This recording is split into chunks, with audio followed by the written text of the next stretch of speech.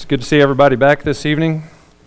Always a blessing to come together and worship God and encourage and lift one another up. I've been uplifted by the song service. I hope that you have been. We've been going through the book of Acts, and I don't know about you, but it's been really inspiring to me. Lots of significant events that we've studied so far. You know, we have the beginning of the church. We have, we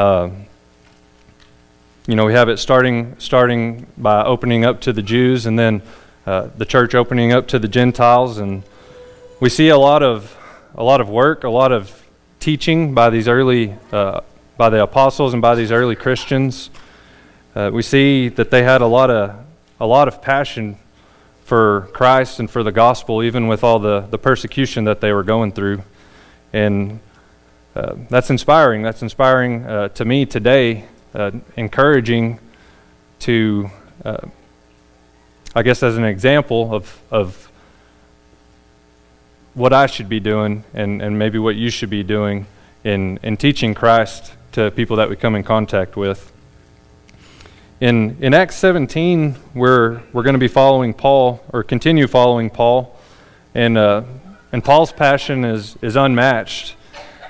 The passion that he has, I think it should inspire our own passion to teach Christ as we study about Paul's journey and about his teaching. You know, Paul, he taught Jesus everywhere that he went, and he taught with purpose and hope of bringing those that he was teaching to Christ. And he did it with a very strong drive. You know, I was talking to my dad earlier, not today, it was sometime in the past 2 weeks, about how stubborn my kids seem to be. And no idea where they got that from.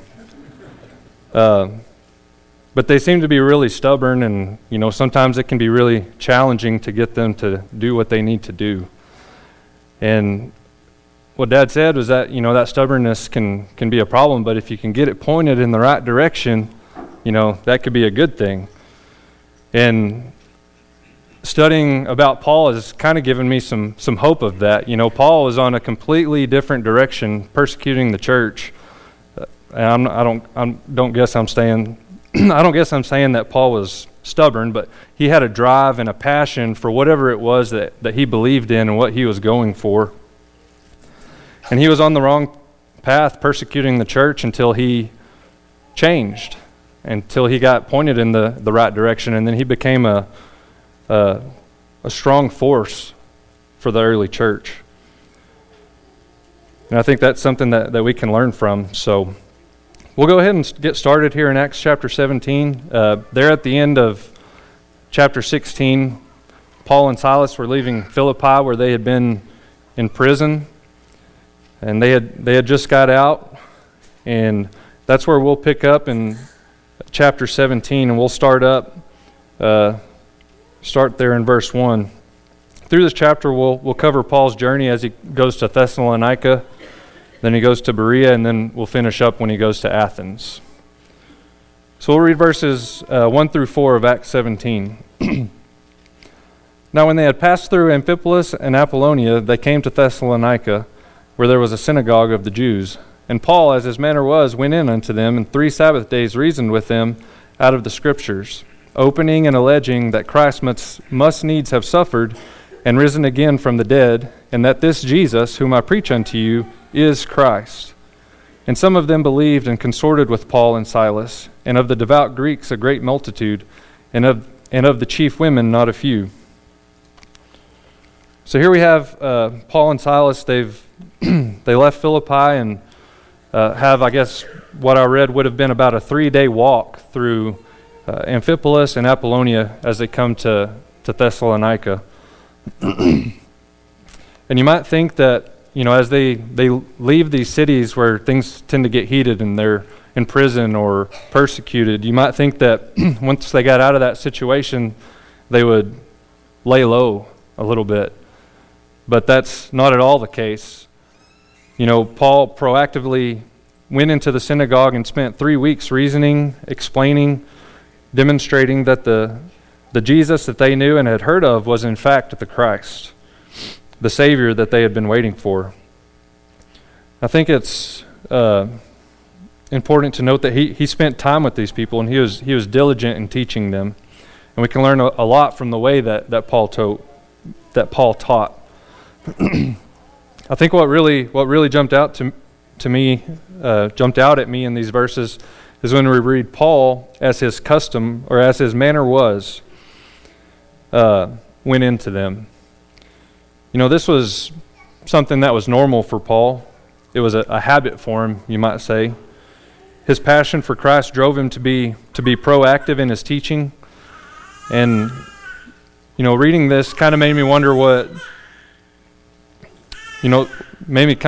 someone might write that my manner was, if it might be something as positive as this. And after thinking a little bit about Sawyer's lesson this morning and how we have such a duty to our children as fathers, I was afraid that someone might write something like Luke, as his manner was, got home tired and played with his kids, but didn't diligently and purposefully teach them about Christ. Or maybe someone might write Luke, as his manner was, went through the weeks waiting for someone else to bring up Christ so that maybe he could teach them something about him. Those aren't positive. Those would not be positive writings. What might someone write that your manner is? I think it's very important that we need to be proactive in our approach to teaching Christ like Paul was, looking for opportunities and making opportunities to preach Christ and what he can do for people. This includes teaching our kids, teaching our families, friends, coworkers, acquaintances, strangers, everybody. We need a passion for Christ that pours out of us regularly, as Paul did. So as Paul teaches here in Thessalonica, we read that some of the Jews were persuaded. Many of the devout Greeks were persuaded, and leading women, they joined Paul and Silas. But as we've seen before, the Jews who are not persuaded or who do not believe aren't willing to let this change happen without a fight. So we'll pick up back there in verse 5 and read through verse 9. But the Jews which believed not moved with envy, took unto them certain lewd fellows of the baser sort, and gathered a company, and set all the city on an uproar, and assaulted the house of Jason, and sought to bring them out to the people. And when they found them not, they drew Jason and certain brethren unto the rulers of the city, crying, These that have turned the world upside down are come hither also, whom Jason hath received, and these all do contrary to the decrees of Caesar, saying that there is another king, one Jesus. And they troubled the people and the rulers of the city when they heard these things. And when they had taken security of Jason and of the other, they let them go. So here we see that, as has happened before, some Jews become, the Jews that do not believe, they become jealous, and they stir up opposition to Paul. They recruit lewd fellows from the marketplace, I guess some real tough guys, to help form a mob and basically just do anything that they can to destroy the message that Paul and Silas are teaching. We see the mob goes hunting for Paul and Silas. They can't find them, so they bring out the other believers. They bring out Jason, who evidently was housing Paul and Silas, and they bring them before the authorities. These charges that they brought against them were similar to those that were brought in Philippi, but they were taken up a notch, I guess you might say. They're charged not only with just disturbing the city, but they're charged with turning the whole world upside down. And they're not charged simply with advocating un-Roman customs, but rather something that would basically amount to treason, in having another king, Jesus. This was a serious accusation that was made to them. I guess the charge was serious enough that it troubled the crowd. It troubled the rulers of the city when they heard those things, because it it raised a fear that their city might become known for opposition against Caesar or against Rome. And so that actually created some real physical danger for them.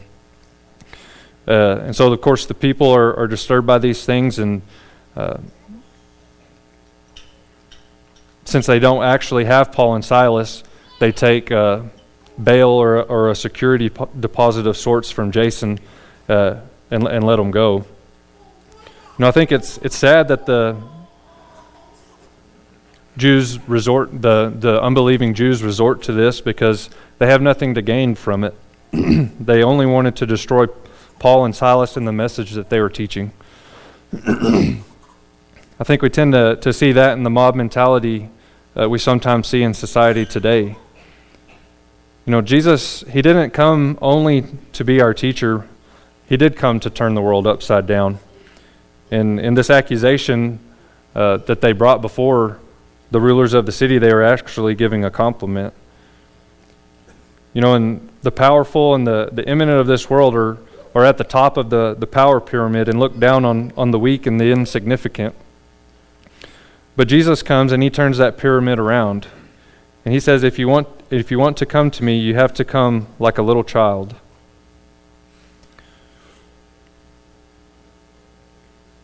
And as Paul says in 1 Corinthians, God has chosen the foolish and weak things of the world to confound the wise. In 1 Corinthians chapter 1, if you'd like to turn there, we can read verses 25 through 29.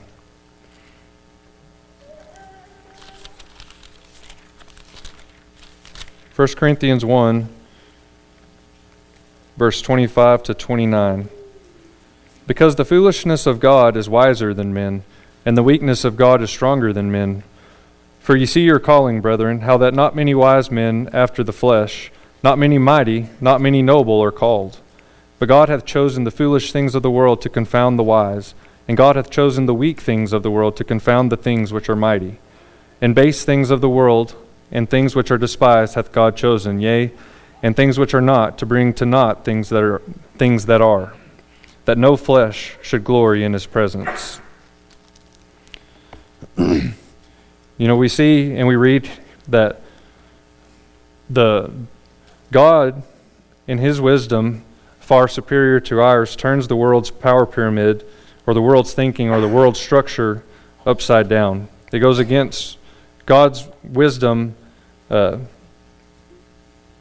the world would call wisdom goes against true wisdom, which is God's.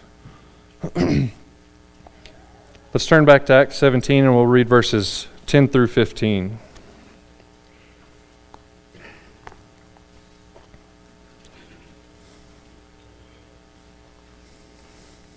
And the brethren immediately sent away Paul and Silas by night unto Berea, who coming thither went unto the synagogue of the Jews. These were more noble than those in Thessalonica, in that they received the word with all readiness of mind, and searched the Scriptures daily whether those things were so. Therefore many of them believed, also of honorable women which were Greeks, and of men not a few. But when the Jews of Thessalonica had knowledge that the word of God was preached of Paul at Berea, they came thither also and stirred up the people. And then immediately the brethren sent away Paul to go as it were to the sea, but Silas and Timotheus abode there still. And they that conducted Paul brought him unto Athens, and receiving a commandment unto Silas and Timotheus for to come to him with all speed, they departed. Here we read how Paul comes to Berea, which is, I guess, about 50 miles to the southwest of Thessalonica, and enter the synagogue as his custom was. Here he found a ready audience, one that was willing to listen, one that was open to the gospel. And I guess the question would be, why were the Bereans more open to the gospel than the Thessalonians? We read that they were more noble than those in Thessalonica, in that they received the word with all readiness of mind and searched the Scriptures daily, whether those things were so. Luke records that the Bereans were noble, and the word noble there literally refers to those who were of a high social order. However, here it's used figuratively. They had a noble character, an open and a ready mindset for God's word. They were similar to the good ground in Jesus' parable of the soils that we can read of in Luke chapter 8, verses 4 through 15. We'll just read Luke chapter 8, verse 15.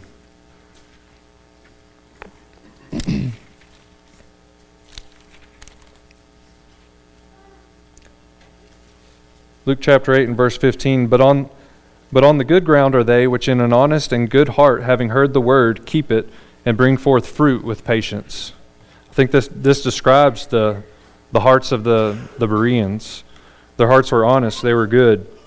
And because of this, they received the word with readiness of mind. They received the gospel, when we say that they received the gospel, that means that they listened to it. That they received it with readiness of mind meant that they were willing and even eager to accept it. They were open enough to the gospel that they would at the very least withhold judgment on it until they could give it careful and thorough examination, unlike the Thessalonians who were quick to dismiss it. So how did they go about examining it? We can see that they searched the scriptures to see if Paul's teachings were correct. In John chapter 5, in verse 39,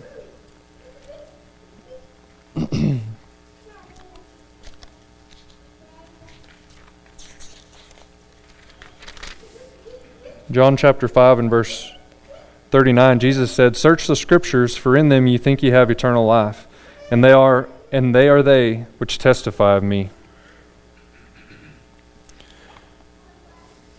I think it's interesting to note that Paul had been preaching the gospel from the Old Testament scriptures that they had at the time. The Bereans studied the scriptures every day to verify that what he was teaching was the truth. And the result of this searching of the scriptures that we read there in verse 12 is that many of them believed. Many of the Jews believed. As opposed to few of them believing, as we see in verse 4 in Thessalonica. So what would we make application of from this today? I think we should be like the Bereans in at least two ways. One is that we each have a noble mind, one that is willing to heed the gospel and to change our lives, to conform with its teaching. And then two, we should also search the scriptures daily as we read so often from the pulpit, 2 Timothy chapter 2 and verse 15.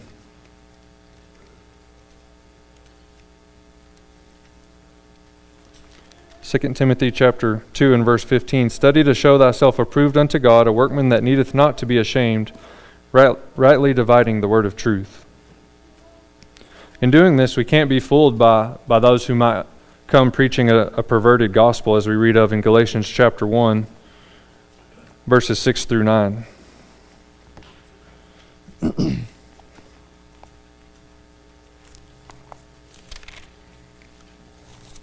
Galatians 1, verses 6 through 9, I marvel that you are so soon removed from him that called you into the grace of Christ unto another gospel, which is not another, but there be some that trouble you, and would pervert the gospel of Christ.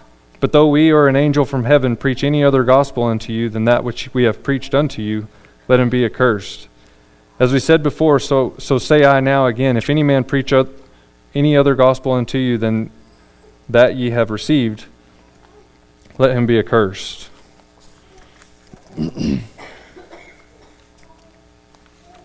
It's important that we search the scriptures daily.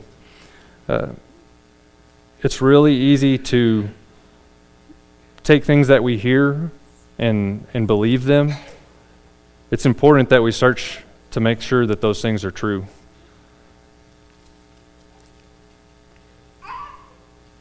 Here the Bereans had heard of Paul. Paul was probably, I'm assuming he probably had a pretty good reputation as he traveled amongst the Christians. Maybe not the some of the people that wished to harm him. But I think it would have been real easy to take what he said and want to believe it.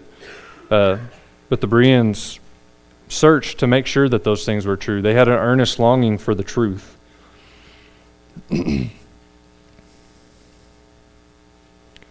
I think some good admonition for us would be 1 John chapter 4 and verse 1.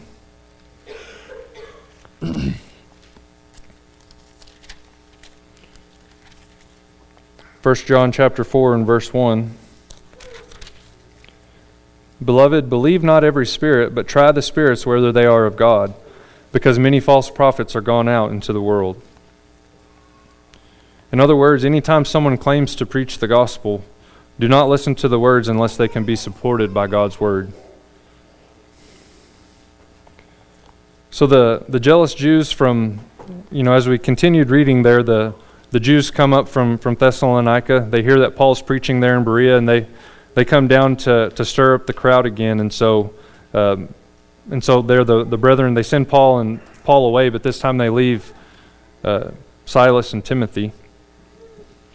And we see that Paul goes to Athens, and he goes to Athens ahead of Silas and Timothy, and then he sends for them to join him. And so we'll pick up there back in Acts chapter 17, we'll pick up in verse 16 and read through verse 21.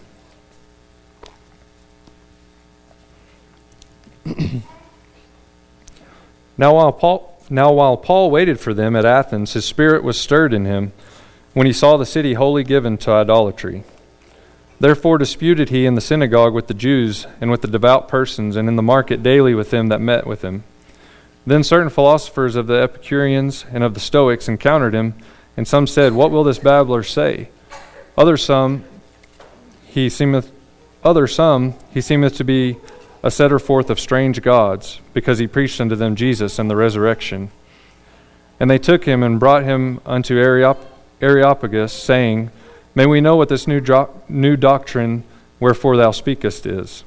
For thou bringest certain strange things to our ears. We would know, therefore, what these things mean. For all the Athenians and strangers which were there spent their time in nothing else, but either to tell or to hear some new thing.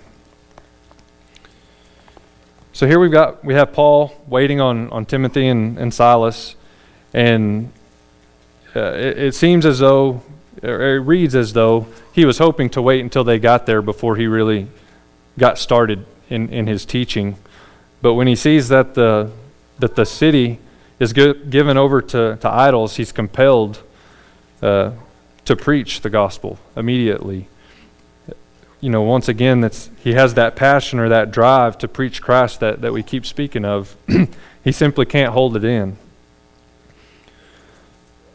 Athens was a famous city, is a very historical city. No doubt there were many beautiful buildings, beautiful statues, and Paul surely saw these things. Basically saw the best that Greek sculptors and architects could offer, and all that beauty in things made with man's hands did not honor God, and so Paul wasn't impressed, and he was focused on the more important factors at hand, and that is Christ. Here we read of Paul. He goes into the synagogue as his custom was, or as his manner was, and is teaching. But then he runs into a more challenging audience here in Athens. As you might imagine, it was a cultured, educated city that was really proud of its history. A lot of famous philosophers that you might read about might have come from or come through Athens. It was an intellectual center, much like you might think of Oxford or Cambridge in England. And more than likely, this city was different than the other cities that Paul had been preaching in. I found a couple of quotes about I guess kind of how the city was at this time when Paul would have been there. And one man wrote, although Athens had long since lost the political eminence which was hers in an earlier day, she continued to represent the highest level of culture attained in classical antiquity. And another man said, by now the greatest days of Athens were behind it, but it could still be fairly described as the intellectual capital of the Greco-Roman world, and at the same time the religious capital of Greece. So it's a city with high-minded intellectual folks, and we'll see that as we get further in the chapter how Paul addresses these people who are different than other people different than the Jews or the Gentiles that would have been gathering in the synagogue. We read there in that he ran into, or some philosophers came to discuss what he was teaching. It mentions Epicureans and Stoic philosophers. The Epicureans, they pursued pleasure as the chief purpose in life. They valued, most of all, the pleasure of a peaceful life, free from pain, free from disturbing passions or superstitious fears, including the fear of death. They did not deny the existence of gods, but they believed that the gods that they believed in had nothing to do with man. And so some very different thinking from who Paul is used to. The Stoic philosophers were pantheists who put a great emphasis on moral sincerity and a high sense of duty. They cultivated a spirit of proud dignity and believed that suicide was better than a life lived with less dignity. And with that, pantheists, a better description of that is that they believed that everything was God and that God was in everything, so that they believed that all things, good or evil, were from God, and essentially nothing should be resisted. They believed that there was no particular direction or destiny for mankind. Both very sad philosophies with little hope, I would say.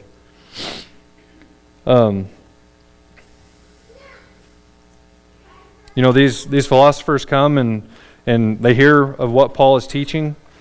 They kind of make fun of him. They say, listen to what this babbler is saying. Or they ask, what is this babbler saying? And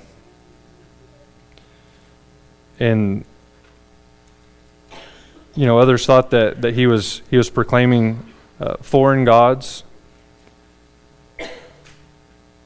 But the basis of Paul's message did not change in Athens.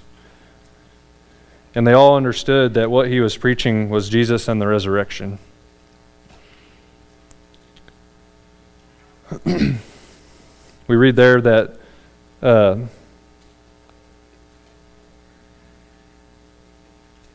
in verse 21, for all the Athenians and strangers which were there spent their time in nothing else but either to tell or to hear some new thing. They just wanted to think about things and hear something new that they could ponder. And because of that, those that hadn't heard of Jesus and the resurrection, Paul's message sparked an interest with them. And he, knowing his audience, or he's invited to this Areopagus, or also known as Mars Hill, which is essentially a center where people would gather. It would be much like, not like a synagogue where it was religious, but more like a government-funded building where they could talk about philosophy and different things. And so it's a very different audience that Paul's preaching to. And we'll go ahead and read verses 22 through the end of the chapter, through verses 34. And this is Paul standing in the Areopagus addressing all these people. And basically he's I guess I kind of, it may not be correct, but I kind of imagine it as his opportunity in modern times is if you were able to get up in front of the Senate or the House of Representatives or someone, or some big university, somewhere where there was a large audience that wasn't necessarily religious, was not Christian. It was a room full of unbelievers. So we'll go ahead and start there in verse 22 and read through the end of the chapter. Then Paul stood in the midst of Mars Hill and said, "Ye men of Athens, I perceive that in all things ye are too superstitious. For as I passed by and beheld your devotions, I found an altar with this inscription, To the unknown God. Whom therefore ye ignorantly worship, him I declare unto you. God that made the world and all things therein, seeing that he is Lord of heaven and earth, dwelleth not in temples made with hands, neither is worshipped with men's hands as though he needed anything, seeing he giveth to all life and breath and all things. And hath made of one blood all nations of men for to dwell on all the face of the earth, and hath determined the times before appointed and the bounds of their habitation, that they should seek the Lord, if haply they may feel after him, and find him, though he be not far from every one of us. For in him we live and move and have our being, as certain also of your own poets have said, for we are also his offspring. For as much then as we are the offspring of God, we ought not to think that the Godhead is like unto gold, or silver, or stone, graven by art and man's device. In the times of this ignorance God winked at, but now commandeth all men everywhere to repent, because he hath appointed a day in which he will judge the world in righteousness by that man whom he hath ordained, whereof he hath given assurance unto all men, in that he hath raised him from the dead. And when they heard of the resurrection of the dead, some mocked, and others said, We will hear thee again of this matter. So Paul departed from among them.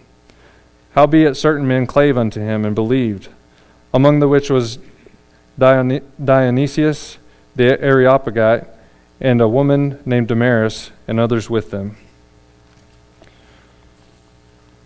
So Paul gives this sermon in the midst of Mars Hill, and he starts with essentially what they might believe as a compliment. He says that he noticed, or he recognizes that they're very religious. One thing that's noticeable here is that in knowing his audience, Paul doesn't begin with an exposition of Scripture because his audience doesn't have that foundation to go off of. He has to basically build or start from scratch, explaining to them who God is.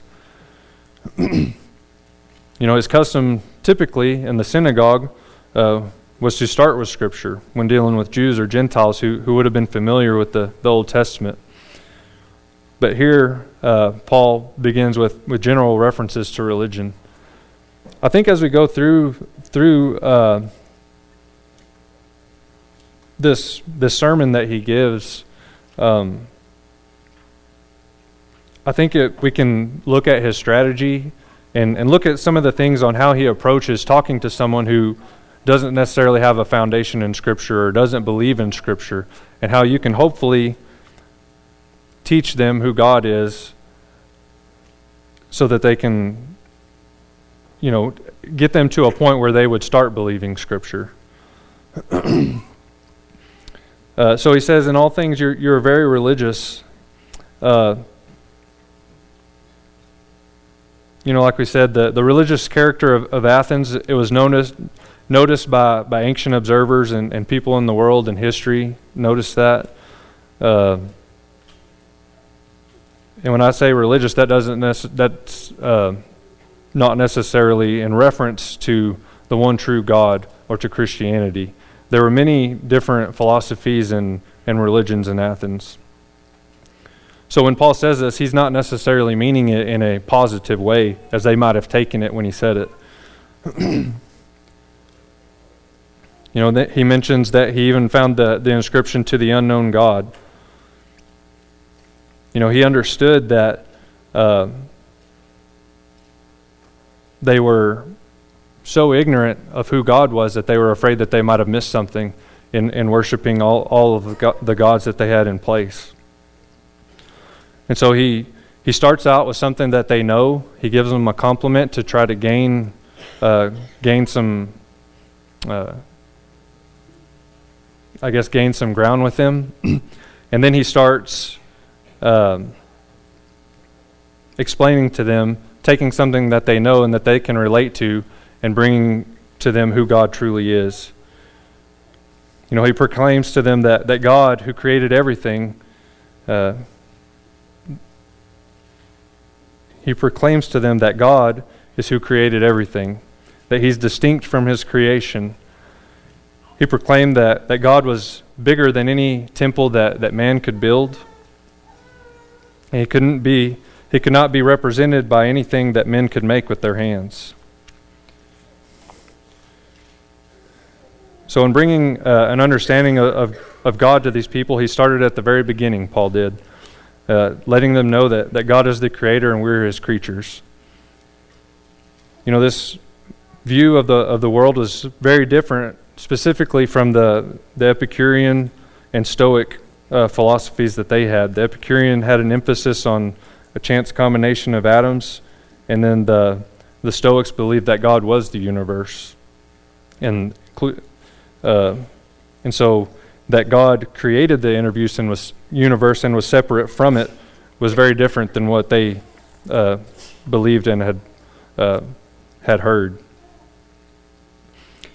So I think Paul, he recognized that these philosophers, they had to change their ideas about God, and they had to move from what they believed to in their own opinions to an understanding of who God truly is, according to what he tells us about himself in Scripture. He says that God has made from one blood every nation of man. Paul proclaimed to them that there's one God who created all of us, and that we are all obligated to God. And since God created us, we are obligated to him, and we should seek him. He mentions that he is not far from us, as the Stoics or the Epicureans would have believed, but that he's actually close and that we can have a relationship with him.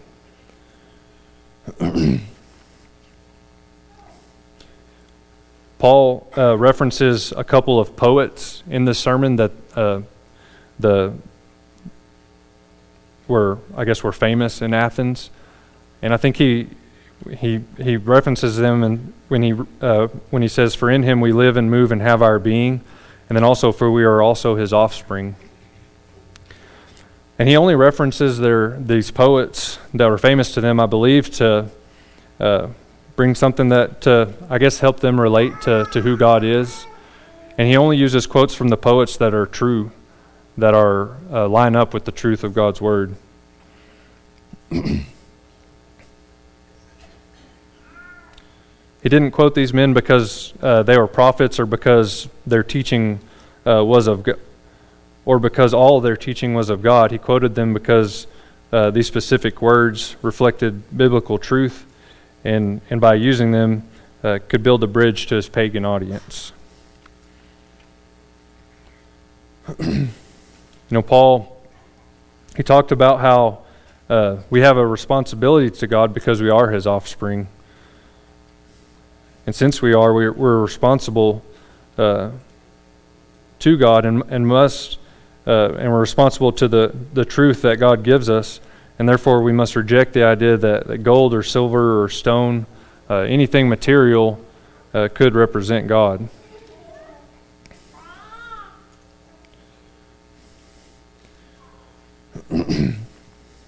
Towards the end of his sermon, as he talks about God being the creator and we being the creation, and our responsibility to God in that, he talks about what we are to do because of that. He progresses from knowing who God is, our Creator, to who we are, His offspring, and our responsibility to understand Him and worship Him in truth. And he also mentions our accountability if we were to dishonor Him.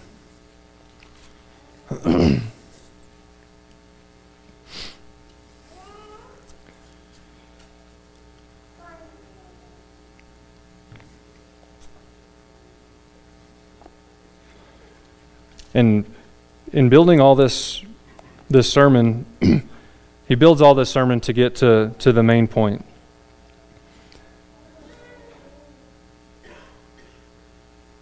In verse 31, he says, "Because he hath appointed a day in which he will judge the world in righteousness by that man whom he hath ordained, whereof he hath given assurance unto all men, in that he hath raised him from the dead."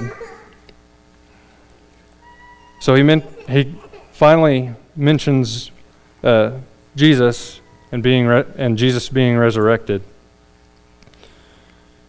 in an attempt to gain their belief.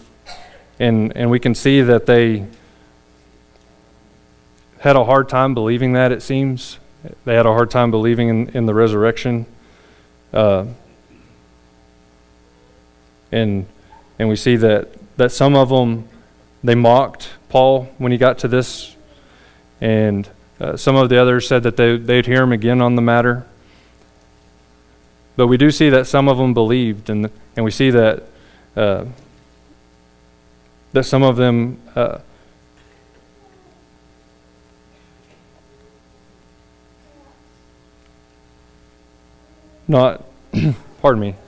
some of them not being just Jews or Gentiles, but Dionysius, the Areopagite, and a woman named Damaris. And I think it's important to realize that they took the message that Paul was giving them, and he was able to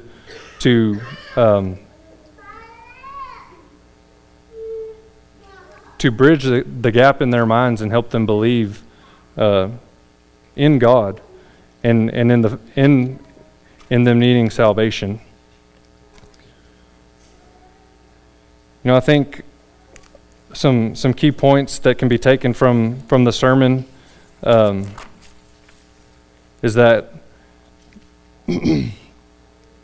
or some things that we can use if we're in discussions with people who don't believe in God or who have no belief in the Scriptures, or maybe they will not look to Scriptures as truth. We use Scripture as such a basis when we're talking to people about God and about Jesus and about salvation. It becomes difficult when we can't point to Scripture to prove why we need these things. And I think in this sermon we can take some knowledge on maybe how to build that bridge so that we can start looking at Scripture with people. And it's all tied together. Talking about Jesus, you can't talk about, when I say it's all tied together, I mean from creation, from God creating us to us having a responsibility to God, and that culminating in Jesus and our need for reconciliation and forgiveness.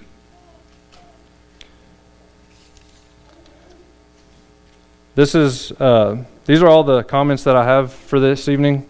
I hope that you've been able to gain something from the sermon that will be beneficial to you. And I think it's a little bit not humorous, but these people that thought that they were so eloquent and high thinkers, the speech or the sermon that Paul gives is one of the most eloquent sermons that I can think of or could have read. And